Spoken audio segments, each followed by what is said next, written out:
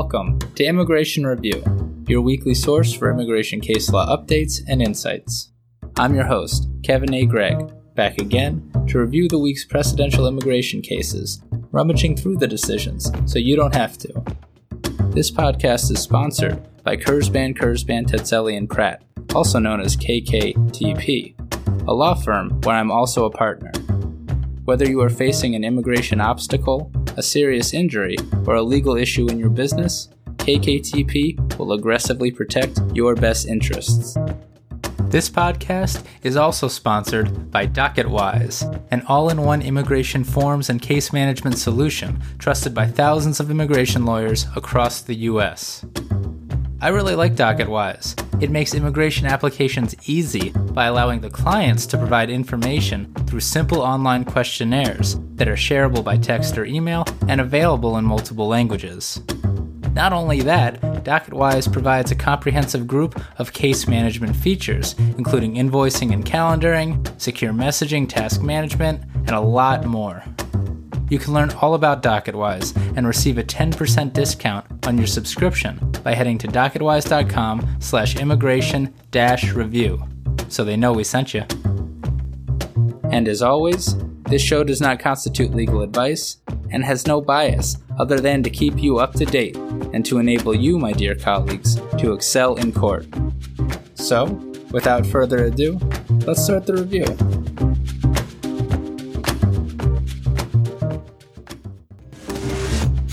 As expected, it was a bit of a quiet week for the circuits, but I still have 3 cases for you, taking us from Indonesia to the Congo. If you're still with family for the holiday, share with them the wonderful gift of the podcast, won't you? Also, watch out for another special episode dropping soon. Starting off, we have Nababan v. Garland, published by the Ninth Circuit on November 23, 2021. This case is about changed country conditions motions to reopen. Judge Van Dyke dissented.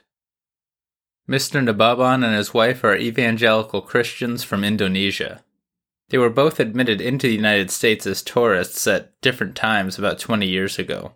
They seem to have met in the U.S. and married in 2003, after which, that same exact year, they were served with notices to appear.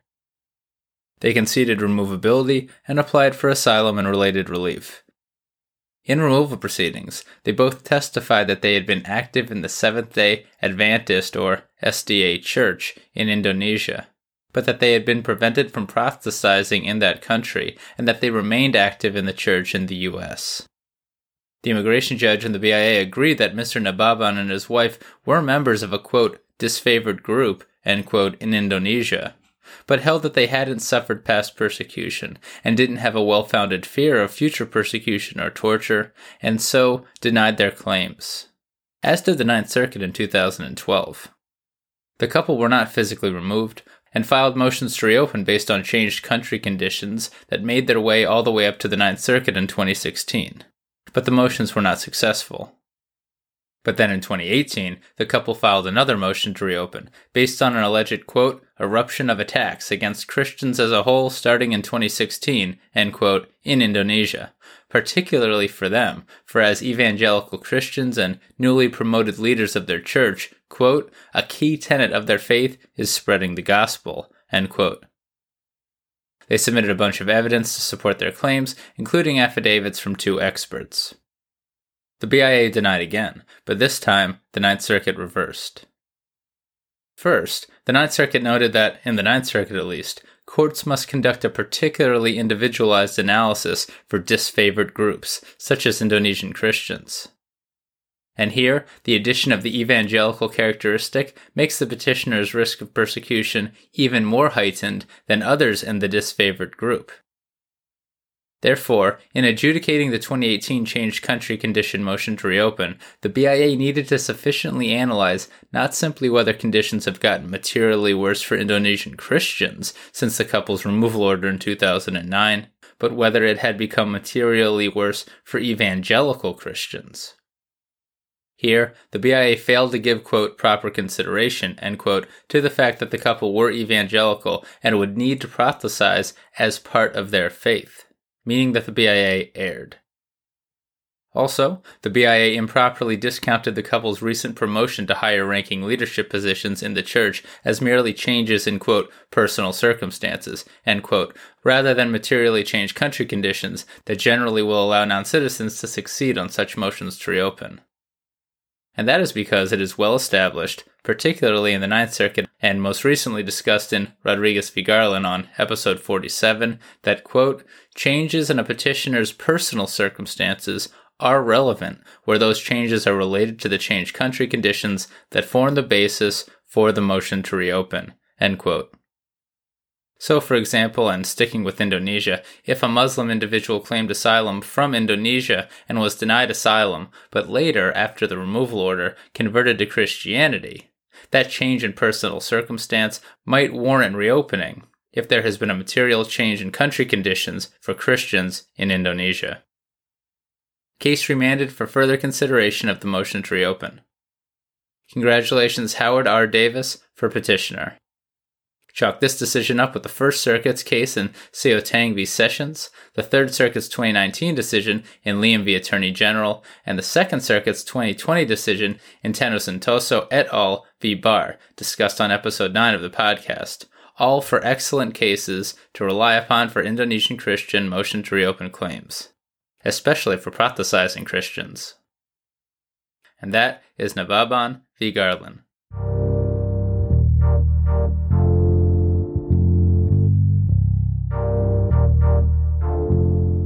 Next is Jiang v. Garland, published by the Second Circuit on November 24th, 2021. Similar but not identical to the Fifth Circuit decision discussed last week, this case is about orders to show cause and Ms. Chavez type arguments. Mr. Jiang is from China and was served with an order to show cause, or OSC, in 1994, charged as being in the United States without inspection in pre-IRIRA deportation proceedings. The OSC lacked the time and place of Mr. Jiang's first deportation hearing, but he received a follow-up notice in 1995 with that information. Mr. Jiang applied for asylum, which an IJ denied in 1996, but the IJ did grant Mr. Jiang post-conclusion voluntary departure, as did the BIA on appeal. Mr. Jiang did not depart the United States, meaning that the voluntary departure order transformed into a final order of deportation. Over the next 20 years, Mr. Jiang had U.S. citizen children and never obtained a criminal record, and in 2018, he filed a motion to reopen his deportation proceedings with the BIA. Now, of course, during that time, the law changed a lot. Most notably, IRIRA went into effect in 1997, just after the BIA dismissed the appeal in this case, and in that law, Congress replaced the easier-to-obtain suspension of deportation relief with non-LPR cancellation of removal, requiring that a non-citizen have 10 years continuous physical presence in the U.S. to even potentially qualify. And while non-LPR cancellation, rather than suspension of deportation, only applies to proceedings initiated after IRIRA's effective date of April 1, 1997, Congress expressly made the stop time rule retroactive, meaning that for non-LPR cancellation of removal purposes, the service of an OSC or NTA stops the accrual of the 10 years. But as we all know by now, in Ferreira and then in Chavez, the Supreme Court held that when it comes to NTAs, only NTAs that include the time and place of the first removal hearing satisfy the stop time rule, because the stop time rule expressly references INA Section 239A, and Section 239A expressly requires that such information be contained in NTAs. Also, and although it was not argued here, we also know from the Ninth Circuit's decision Cantor v. Garland, published by the Ninth Circuit on November 3rd and discussed on episode 80 of the podcast, that a removal order doesn't implicate the stop time rule. So while that's the Ninth Circuit and not the Second Circuit, there's a good chance that, so the argument goes, if the OSC never stopped Mr. Jiang's accrual of continuous physical presence, he has now become prima facie eligible for non-LPR cancellation of removal, because it's been like 20 years, and notwithstanding the fact that he was not eligible for suspension of deportation all those years ago. And if that's the case, then maybe the BIA should have granted Mr. Jiang's motion to reopen, like in Cantor v. Garland. So, did the OSC stop the accrual of continuous physical presence? It did not, according to the Second Circuit. And that's because OSCs, unlike NTAs, are not defined by INA Section 239A, but rather by a completely different and since replaced statute. As we discussed last week in that Fifth Circuit case, that former statute did not require the time and place of the first hearing to be only in OSCs, but instead allowed for that information to be contained in follow-up hearing notices. Therefore, said the Second Circuit, there's nothing deficient about the OSC Mr. Jiang received. And because it's not deficient, it triggered the stop time rule, per IRIRA, which again made the stop time rule retroactive and triggered by OSCs. This holding apparently aligns with published and unpublished decisions in the 7th, 9th, and 11th circuits, and in this podcaster's opinion, more circuits to come. Mr. Jiang therefore lost his petition and will not have his proceedings reopened. One more thing.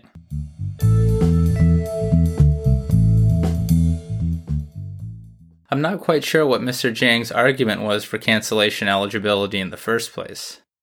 He was ordered deported in pre-IRIRA deportation proceedings. As I understand it, if he gets that reopened, he remains in reopened deportation proceedings, where he couldn't apply for non-LPR cancellation of removal anyway, because that relief doesn't exist in deportation proceedings. It only exists in post-IRIRA removal proceedings. Now, suspension of deportation is available in deportation proceedings, and there was only a 7-year rather than 10-year continuous physical presence requirement for suspension. But under BIA precedent, service of the OSC stops the accrual of the 7 years. So it seems that maybe Mr. Jiang was in trouble with his cancellation argument, regardless. Or maybe I've just missed something from this very old statutory framework. And that is Jiang v. Garland.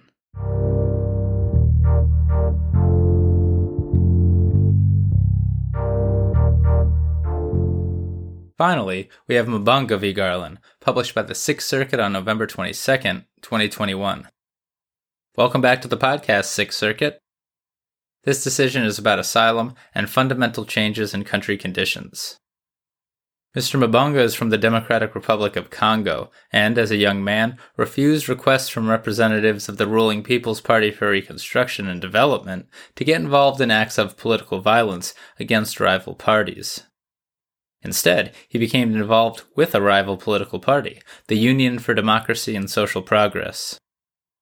In response, government police detained and beat Mr. Mbonga on 2 occasions, and on one occasion until he lost consciousness. I know I talk a bit casually about this stuff on the podcast, but can you imagine that actually happening to you? It's crazy. Mr. Mbonga woke up in a medical center where he remained for 4 days. The final act of torture occurred in 2015 when police detained him and again tortured him in a detention center for 4 days. With his family eventually able to secure his release, asylum, legalese for bribes and police extortion, he fled to a small town in the Congo, but when discovered 2 years later, fled to the U.S. He was placed in removal proceedings where he brought claims for asylum and related relief. Now actually, an IJ and then seemingly the BIA denied relief and protection by finding Mr. Mbonga not credible. Additionally, however, the IJ and the BIA held that even if credible, Mr. Mbonga lacked a well-founded fear of future persecution because his political party, the Union for Democracy and Social Progress, now controls the Congo.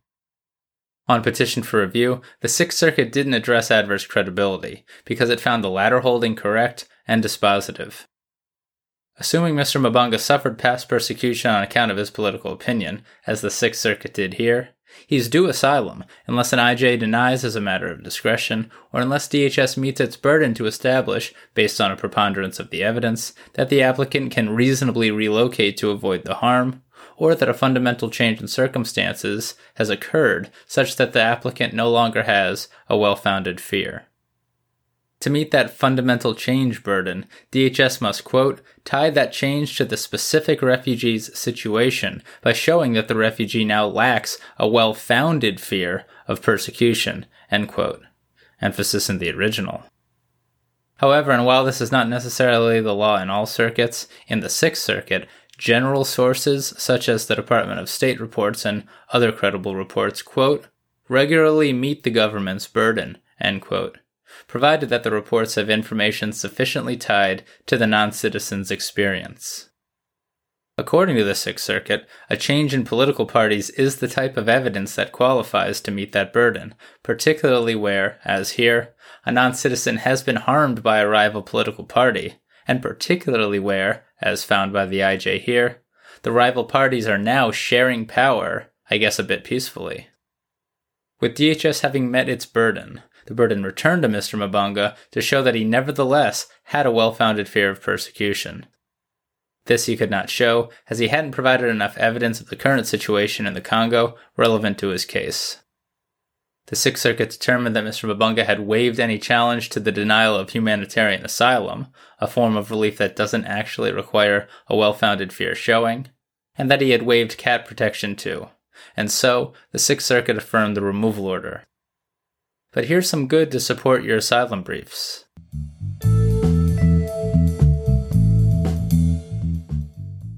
Okay, so a change in political parties will often negate a well-founded fear in the Sixth Circuit, especially in political opinion-type cases.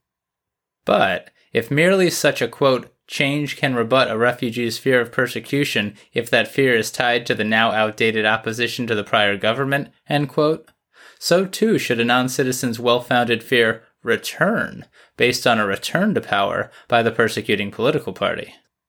Makes sense to me to argue. Think, just like the Sixth Circuit did, Albanian asylum cases, where the political parties seem to leave and return every few years. Also, cite this case for support that reports from Amnesty International and Human Rights Watch are reliable and can indeed satisfy a party's burden. Finally, and though I admit I'm quoting this a bit out of context, the Sixth Circuit states that Department of State reports are pretty general and, quote, do not include this granular level of detail about a specific risk to a specific refugee, end quote. Use it if it helps you. And that is Mabanga v. Garland. So there you have it. You're all caught up with the past week's published immigration cases. I'm Kevin A. Gregg, a partner with the law firm Kurzban, Tetzeli & Pratt, and this has been another episode of Immigration Review. Thank you for listening, and I hope you enjoyed it. If you did, please share it with a friend, and rate and review us. Each review helps new listeners find the show. And of course, subscribe to Immigration Review wherever you get your podcasts. If you like what we do and want to become a patron of the show, please check out our Patreon page at www.patreon.com/Immigration Review, or click on the link in the show notes. And if you're interested in an official Immigration Review CLE certificate for 5 credit hours, email me at kgreg@kktplaw.com with your full name and the episode numbers for the 10 shows you've listened to. Also, feel free to email me with questions, comments, or anything at all. And follow the show on Instagram and Facebook at Immigration Review, and send us a tweet at ImReview. That's IMM Review. I'll be back next Monday for a brand new discussion. Until then, I'm Kevin A. Gregg, bringing you the Immigration Review.